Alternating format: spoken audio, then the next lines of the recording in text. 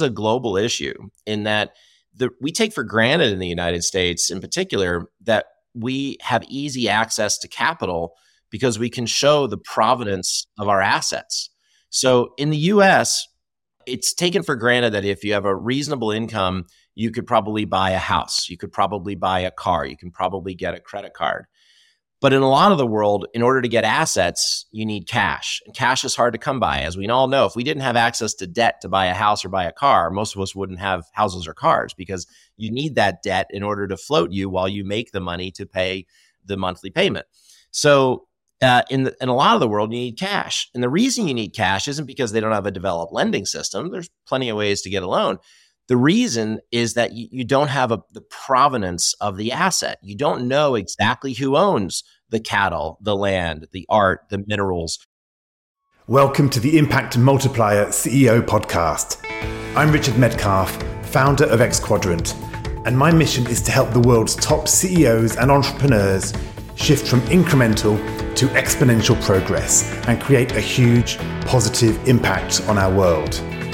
Now, that requires you to reinvent yourself and transform your business. So, if you're ready to play a bigger game than ever before, I invite you to join us and become an Impact Multiplier CEO. Today, I speak with Shane Bigelow, who is the CEO of CHAMPtitles. This is a technology company that's changing the way that vehicle titles are created, managed, and transferred in the US. Sounds like a boring topic, possibly, vehicle title registration, but it turns out to be more important than you think. But what's really fascinating about this conversation is the business model, is the way that Shane figured out how to align all the stakeholder interests so that he's working on the real issues. Everybody's engaged, all the different components of the industry. And as a result, they're seeing enormous growth. And we also look at what the purpose is behind this, why Shane feels he's being a force for good in this particular sector by doing things in this particular way. This is a great example of technology being used to solve real pain points that affect millions of people. Enjoy this conversation with Shane Bigelow. Hi, Shane, and welcome to the show. Hi, Richard. How are you? Hi, I'm great, thank you. Looking forward to this conversation. I want to jump straight into something that you've said. You've said it's entirely possible to do well while doing good. But then you said, well, everyone says this, but very few people do it. So tell me a bit about that. We'll fit in a bit of the stories as we go here, but how do you make that a reality? How have you found in your own business at CHAMPtitles that you've been able to do well and do good at the same time? Yeah, well, thanks for asking. It is something that everybody says, and I think they say it because they mean it, right? People want to do something good with their lives. I think most people believe that doing well for others, treating others the way you want to be treated is the proper goal of life. And in fact, most religion on the world would tell you that that's the proper goal. But the reality is when you get into business, you've got mouths to feed, not just your own family, but your team, your investors, and it's easy to get pulled away by profit. I think in our world, we digitize the process to title and register assets. So we replace systems of record for states so that they can have a faster and easier way to title and register assets. What we found was we got a little bit lucky, right? We made that our goal, like so many companies do. But along the way, we identified that in the process of digitizing the title and registration efforts that someone or a car dealer or a fleet operator or an insurance carrier or a lender might go through, there were a lot of byproducts that were really good for the world. On average, if a state uses our system, they'll drop somewhere around 10 million sheets of paper a year from their process. Never mind the carbon footprint of shuttling all that paper around on airplanes and trucks and cars and such. And there's also the side effect of when you have a lot of these cars sitting around, you can't recycle them, particularly in the moments of total loss. Think of a big accident or a natural disaster. Those cars that are destroyed have to go somewhere. They often go to a salvage yard, and you can't legally sell them until you have the title. So by shrinking the time frame of the process, the recycling efforts, which go into taking those cars and parting them out, and stopping them from endangering the earth with catching on fire or getting fluids into the ground, all of that is eliminated by having a process that happens in hours instead of months. And so these byproducts of reduced paper and faster recycling and less carbon footprint were really pleasant offshoots of the technology we created. The other thing that is maybe a little harder to put a number on, but certainly easy to think about, is the time tax. People no longer have to wait in line at DMVs in order to go get their title and registration. With our technology, it can be done online and quickly. And so that time tax is time given back to you, time to go spend with your family, time to go make your own money at work, time to rest and recuperate or be with God. But those moments are back in your hands because you're no longer standing in line at the DMV. And so all of this is part of the way we try to do good. We look at our technology and try to build it in a way that we will pick up these good things for people along the way. And I think that validates then our path towards the revenue and profit that we make. Yeah, that's helpful. Being a bit provocative, it sounds like in some ways it's dependent on the luck of picking a good business model in the first place, or a good product or service in the first place. But even another way of looking at it, I'm thinking, doesn't every business generate a product or service that benefits customers in some way? Otherwise, they wouldn't be purchasing it. So I'm kind of wondering how you distinguish between, should we say, the common experience of any business, which is we're selling things which people obviously want to buy, therefore we're adding value, and perhaps a more focused or more intentional perspective. Yeah, my background's finance, and so I tend to think of everything like an Excel spreadsheet, and so there's a calculation in finance called net present value. You take the future values of everything you're going to create, and you try to back it all down to what that dollar amount would be today. And it's not the hardest of calculations, but it's a very valuable calculation because you can get down to one number.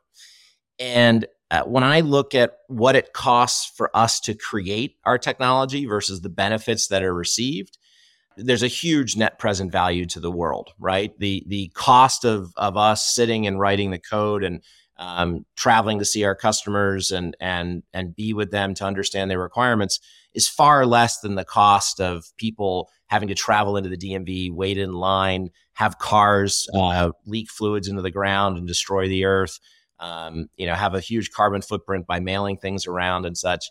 And so the net present value of everything we'll do over time is really high.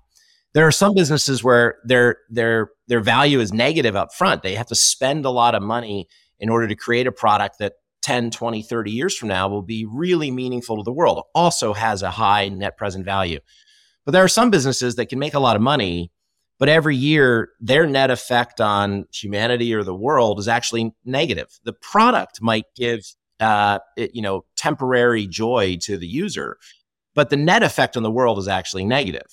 And so I think, I don't believe that people wake up trying to figure out how to create that third type of business. I think they find themselves in that third type of business, sometimes accidentally.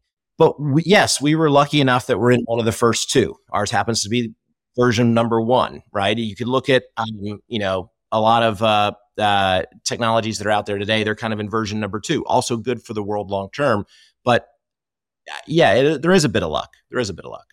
Yeah. So what I'm hearing really here, Shane, is it's really about the expansiveness of your vision, right? Because if you're only focusing on customers, shall we say, or short-term customer benefits or something, you might say, well, there's obviously some trade-off, otherwise they wouldn't have purchased.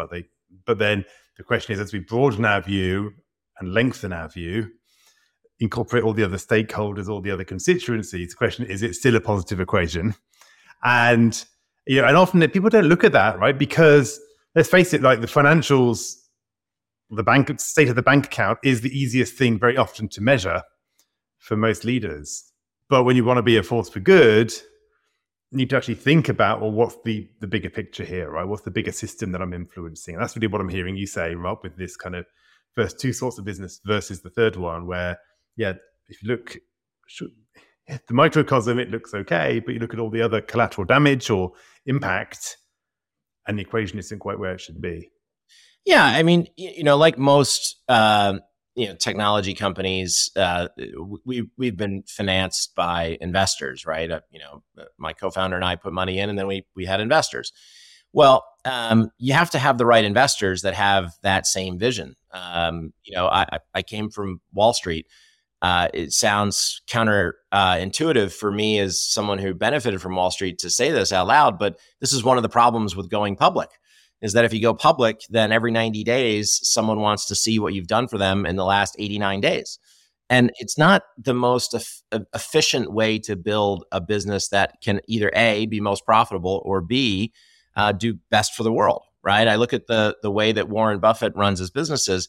By design, in that public shell, he's bringing in private enterprise and giving them time to go build really good businesses. And there's lots of other versions of that out there in the world, probably smaller versions of Warren Buffett, obviously, but lots of folks do that.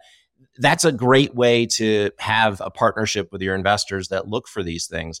But, frankly, it's also more profitable over time. I think people want to do business with companies that do good, right? We see every day, tech giants that are being turned on because they manipulate their position of power. And sometimes they have to retrench and apologize and then go back to doing good things again. And that's great. That's great. That's the maturity cycle. You want to see that out of executives and out of leadership, that they can admit when they were wrong. But I think in a smaller company stage, if all you do every day is try to do good, you probably won't build something very big because you've got other constituents to be concerned with. If all you do is build something profitable, you probably won't build something good unless you're just particularly lucky. If you can balance the two, over time, everybody's happier, your team is happier, people feel a greater sense of accomplishment. And, that's a legacy as a company that I think we want to leave behind, right? At some point, somebody else will probably be running Champ, and I want that person to step into a legacy that's really good for them. Yeah, absolutely. So let's talk about this, because this broader view, because I know that you've said that one of your best skills, perhaps in business, is actually what you call playing fair. And yeah, do you want to talk a bit about this? Because everyone might say, well, it sounds good, but I know you have a very specific way that you've implemented that when it comes to thinking about your stakeholders. Yeah. So, I'm a socially liberal, fiscally conservative type of person. So my view is basically, let people live their life the way they want to live it. But from a government perspective, don't spend my money foolishly. I gave you my taxes because I had to, and I want to see it spent well. So I want to elect the right people. Well, like a lot of governments in the world, particularly in the first world economies, you see that money gets spent in, somewhat auspicious ways at times. And so when we looked at our world of being a contractor to the government, what we said as a company was, well, wait a minute. The problem with being a government contractor is that you're incentivized to win a contract, take a huge check from the government up front, and then do as little as you possibly can until there's a renewal, and then fight as hard as you can to get a renewal and try to do it again. It's a horrible process. The government overpays. The vendor has little incentive to perform well over time. Instead, what if we only got paid for performance, right? What if the only way that we as a government contractor got paid was if we did our job correctly? And I believe in my heart of hearts that if more government contracts went this way, you'd see better fiscal spending from every government in the world, particularly in the United States.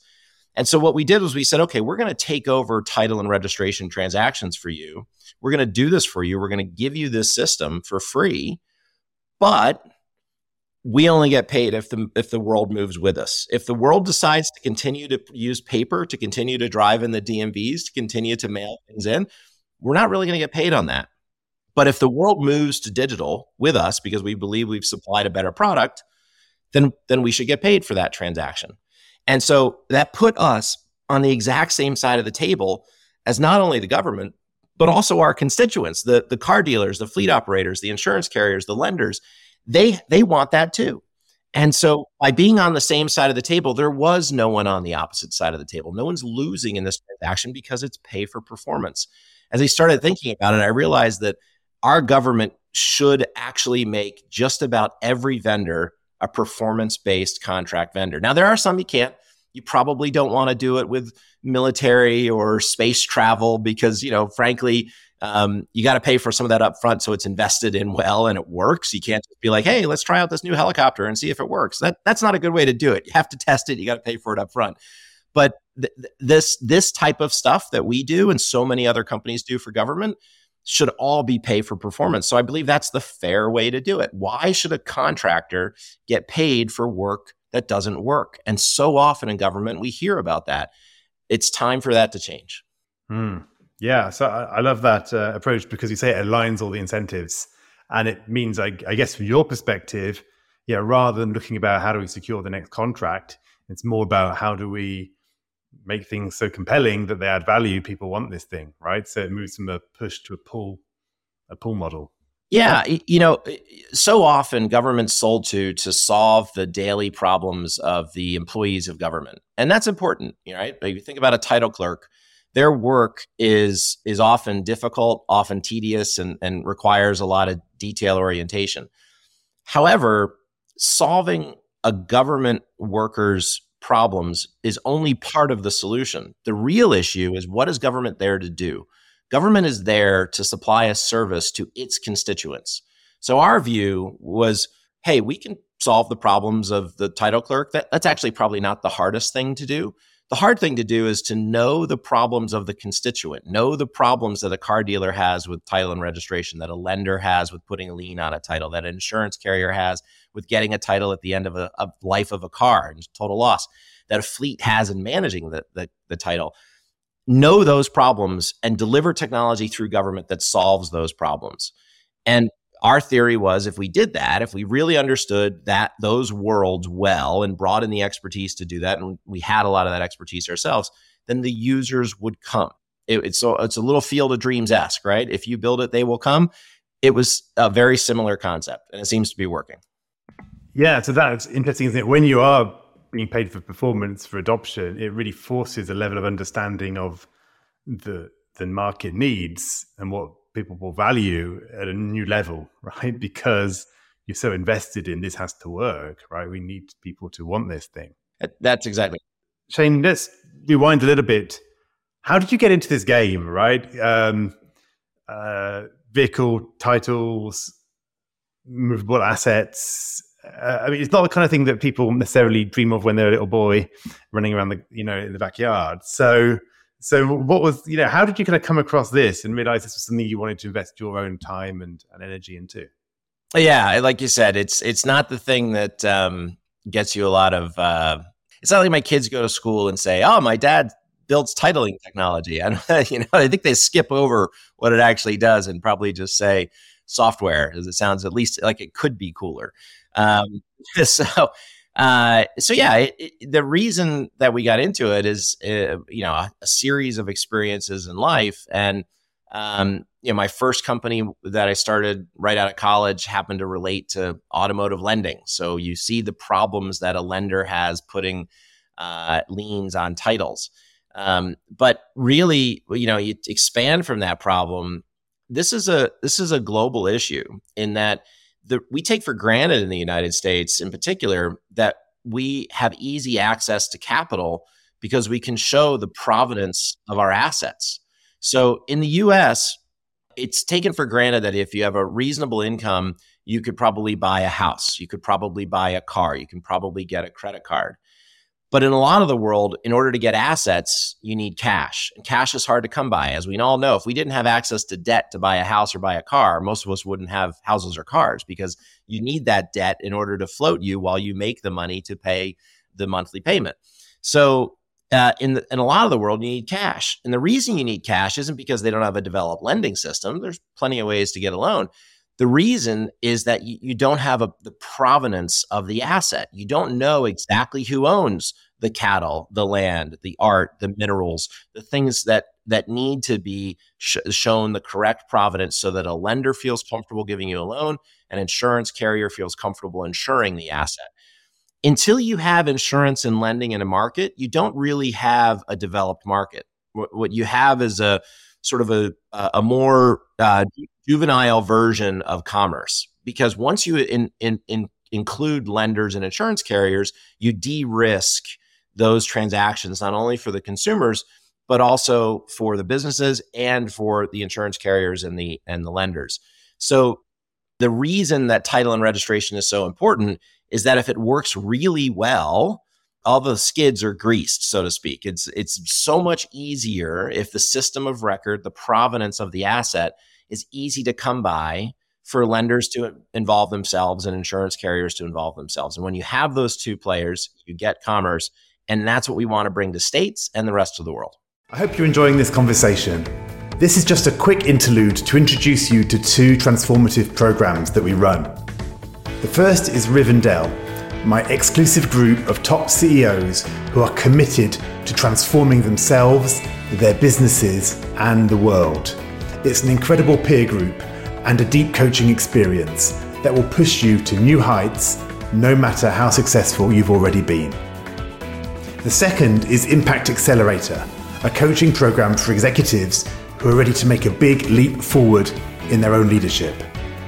It's regularly described as life-changing, and no other program provides such personal strategic clarity, a measurable shift in stakeholder perceptions, and a world-class leadership development environment.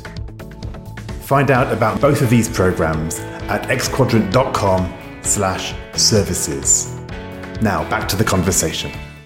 So I get that in terms of the value proposition and why it matters. What I'm really curious about is, why did you decide to launch in here? Was it like a personal experience of having difficulties selling your car? Was it just you had the revelation there's a gap in the market?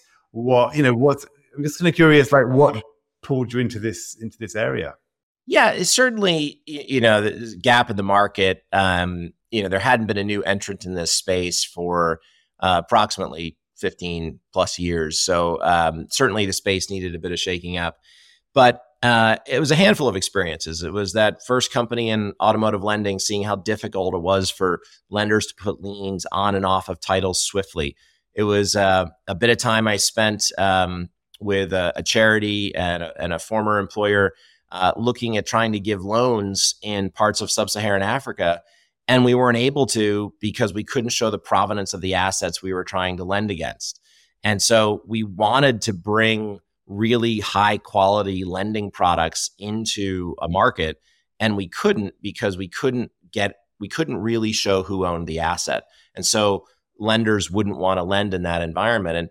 And I liken this to maybe a little bit of my time in grad school as well. I went to a grad school, and there were probably half the people there went into some sort of for-profit entity, and sort of half went into the nonprofit world. And it seemed like a lot of the folks that were going into the nonprofit world were all trying to go into micro lending, which at its heart is an awesome endeavor for people to follow, right? The concept of bringing small loans to people who couldn't otherwise access the capital so they can go build a business makes logical sense. The problem is lenders with all the money, insurance carriers that sit behind those lenders, they don't want to lend into a world where they have to give, $50,000, $1,000 loans, and they don't know the provenance or quality of the underlying asset. It's not safe for them to do it. They have shareholders too. And so when I saw this, I realized, well, wait a minute. If you can solve the system of record issue, then you can solve the lien issue for the lenders. You can bring a new entrant into the space. You can allow for anyone to get these smaller loans, and you can solve this micro lending issue that so many grad school students try to really go out and achieve, but maybe don't because the capital markets really don't allow them to. This allows everyone to be able to access that provenance and system of record for good, and use it to bring more commerce into the world and enable more of these businesses to be built, not only in other countries, but even in our own states, even in the United States. This happens all the time. Many people get car loans and they're mispriced. They're paying way too much for their interest. They could be paying a lot less. And so a lot of it has to do with, do you really understand the asset that's being lent against? So by solving that problem through government, I think we bring that to the world. That's why I got into it, because I was passionate about bringing this this option to everyone in not only the US, but in the world. Yeah, fantastic. So yeah, let's talk about that. What will it look like for CHAMPtitles over the next few years to multiply its impact? What's your dream scenario? What's the end game here, or not even the end game? What's the next game that you want to play? I think that, listen, there are lots of folks out there trying to, I think, understand what we're doing. And I think that if I fast forward a few years, what I'd like to do is get our technology in the hands of as many citizens in the United States as possible. And that means more states adopting our technology. And then we're getting, sort of I think at this point, and it's hard to figure this out exactly, but I'm pretty sure we're the fastest growing company that's ever entered this space. And I think that's because states are looking at us and saying, hey, that technology is really good. Like, this can really help us. I think then you start to look and say, well, could we do this in the rest of the world? Are there countries that can benefit from this? I do think that that's a very logical place for our technology to turn. But obviously, we're in the United States. We've got a long way to go to get from here to there. But since you ask about where the next few years would go, I think it's more states, it's more people using it. And eventually it's looking overseas.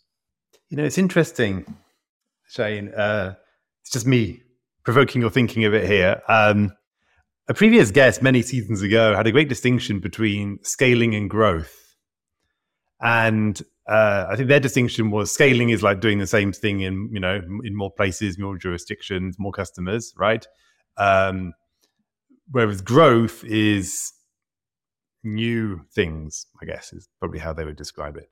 So what's coming into my mind is, clearly it makes a lot of sense on one level to say, well, let's kind of scale, through the US, enter as many states as possible. And then, we can think about expanding internationally. Part of me wonders, well, perhaps it doesn't have to be linear, because perhaps the capabilities that you're going to need internationally don't depend on the number of states that you're in nationally. And there's all sorts of other issues, I know, investment, focus and things, but there might be an opportunity there to think about, under what conditions would you be able to expand internationally? It might not be you, it might have to be through a partner, right? It might be through, some other structure, who knows, right?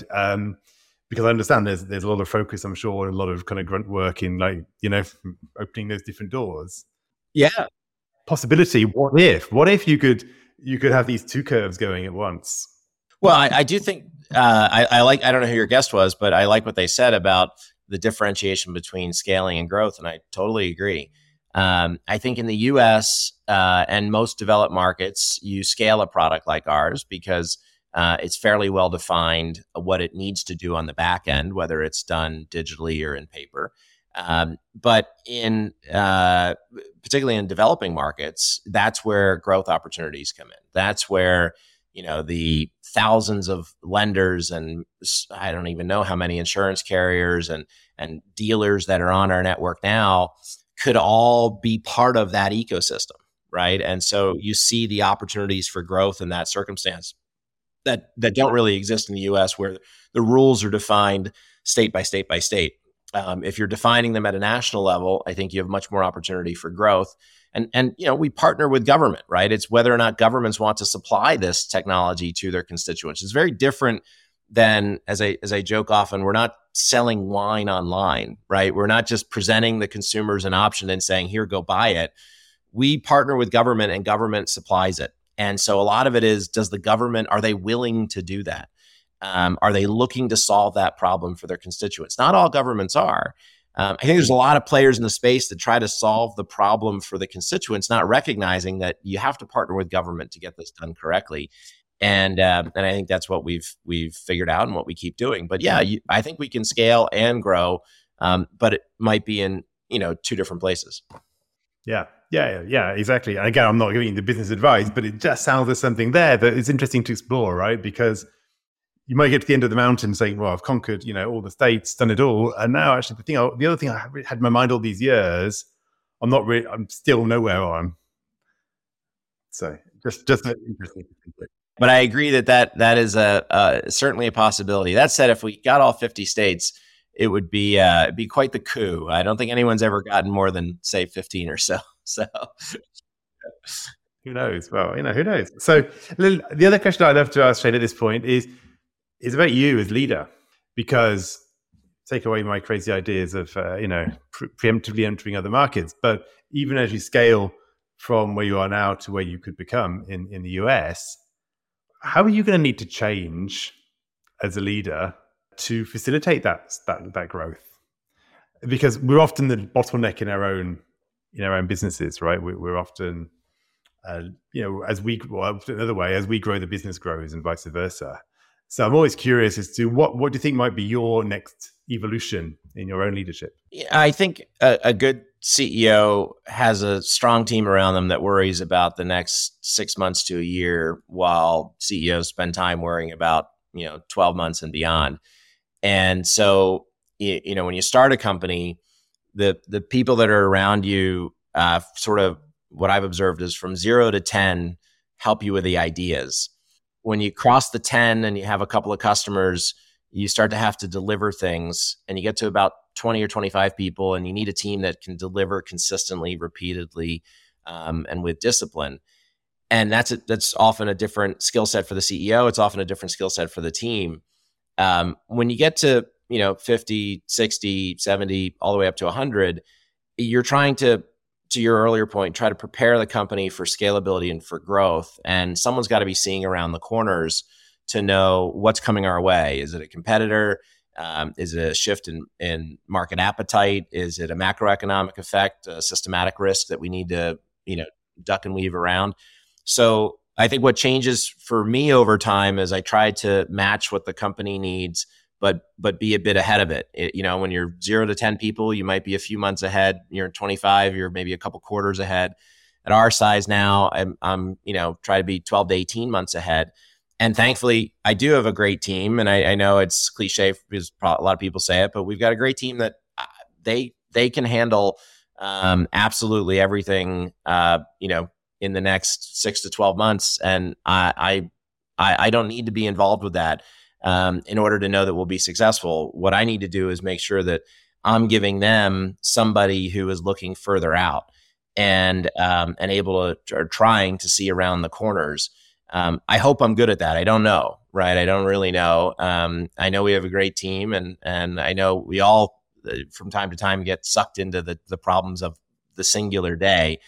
But I think if you bifurcate your company into who handles day to day, who handles quarter to quarter, who handles half a year to half a year, who handles a year and beyond, and it's not exactly delineated, so that people don't cross over those borders. Certainly, my senior leadership team spends a lot of time talking about 18 months, 24 months out with me, and they spend a lot of their time thinking about it too. But they don't spend all of their time thinking about it. I spend almost all of my time trying to think about that. So that's how we shift and change over time. And the number of people is only indicative of the success of the company, not because it's necessarily just the number of people. It's just the sort of the stage of company. So I use that as a metric, but not as a guidepost. Yeah, that's really helpful, Shane.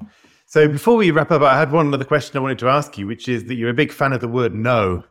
So tell me about that. Does this just mean that you shut down all your team members? I don't think it does. Tell me why you think no is a great word. This probably stems from experiences over time of dealing with people in different geographies. I've had the good fortune to travel a good bit of the world and live in a lot of different places in the United States. And what I've observed is that for some people, yes means maybe means no. And nobody says no because they don't want to hurt your feelings. In other places, no isn't just no, it's an expletive and then the word no. And I started comparing those two environments. Like, well, what's better for someone not to hurt your feelings, but you can't really read, you sort of have to interpret, or for them to just tell you flat out no? my view is that the latter is definitely better because you save time. And the only thing that makes us equal in this entire world, literally the only thing besides God, is that we have 168 hours every week to spend however we want. So if someone can make my time more efficient by giving me a no faster, I'm thankful to that. It also, I look at no as just a stumbling block on the way to yes, which is a quote I stole from some people I used to work for at Cisco. And I love that quote because if you hear no, you know that path didn't work, find another path. And as long as you're not, chasing a fool's errand, but you believe that your solution is good for that customer, then no is just a stumbling block on the way to yes. But the faster you get to no, to stop going down that path, hit reverse, and go a different way. And so the word no is particularly useful. And it's often hard to hear, like in this participation trophy generation that sort of exists for the last 35, 40 years. The problem is that people haven't heard no. And when you say no, they often think, oh, you're being mean, you're being rude. I look at it like, oh, thank you. That's great. I now know, no pun intended, where to spend my time. And so I think no is a great word and it's a motivating word. And it's a word that people need to be comfortable saying more often because frankly, we have 168 hours. The number of weeks you get on this earth are limited. So why would you want to waste it with a maybe? Well, yeah.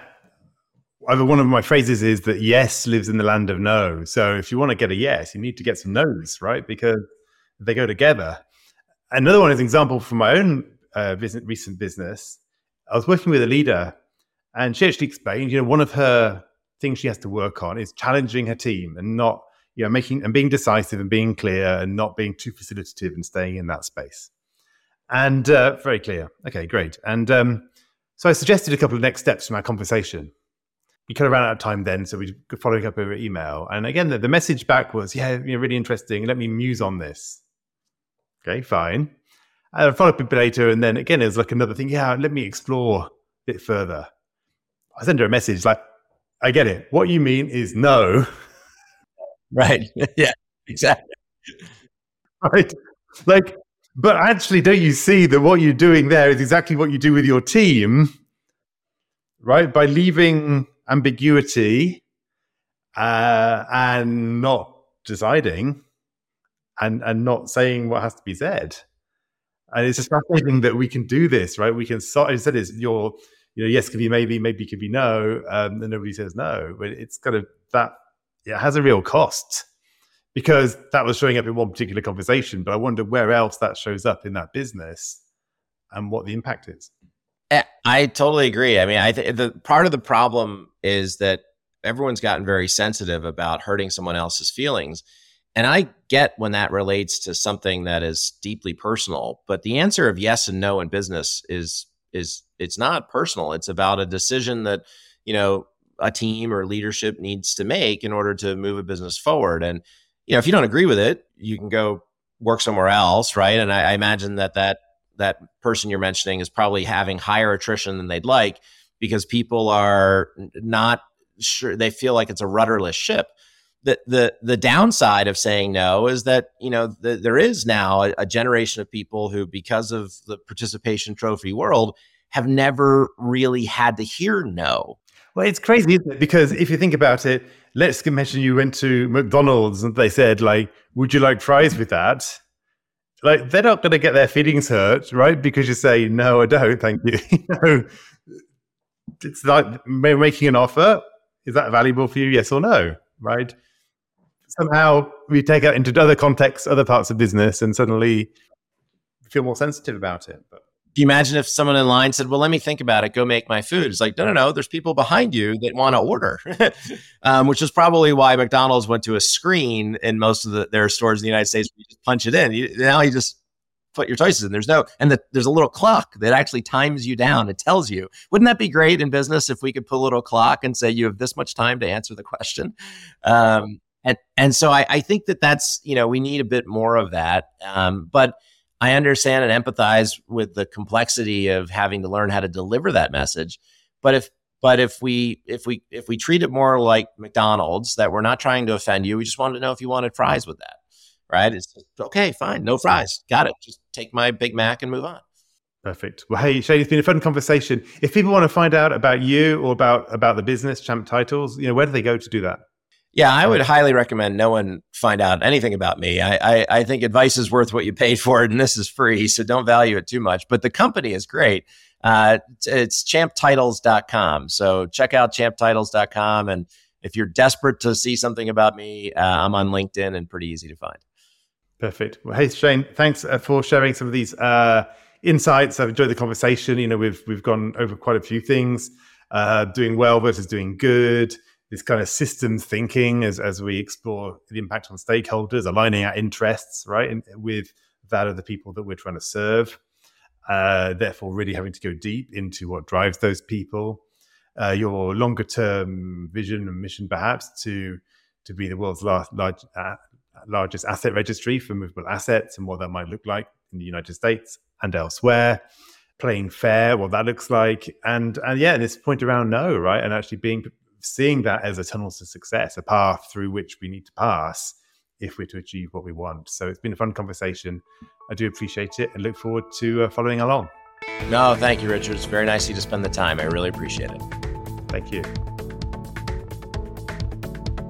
Well, that's a wrap.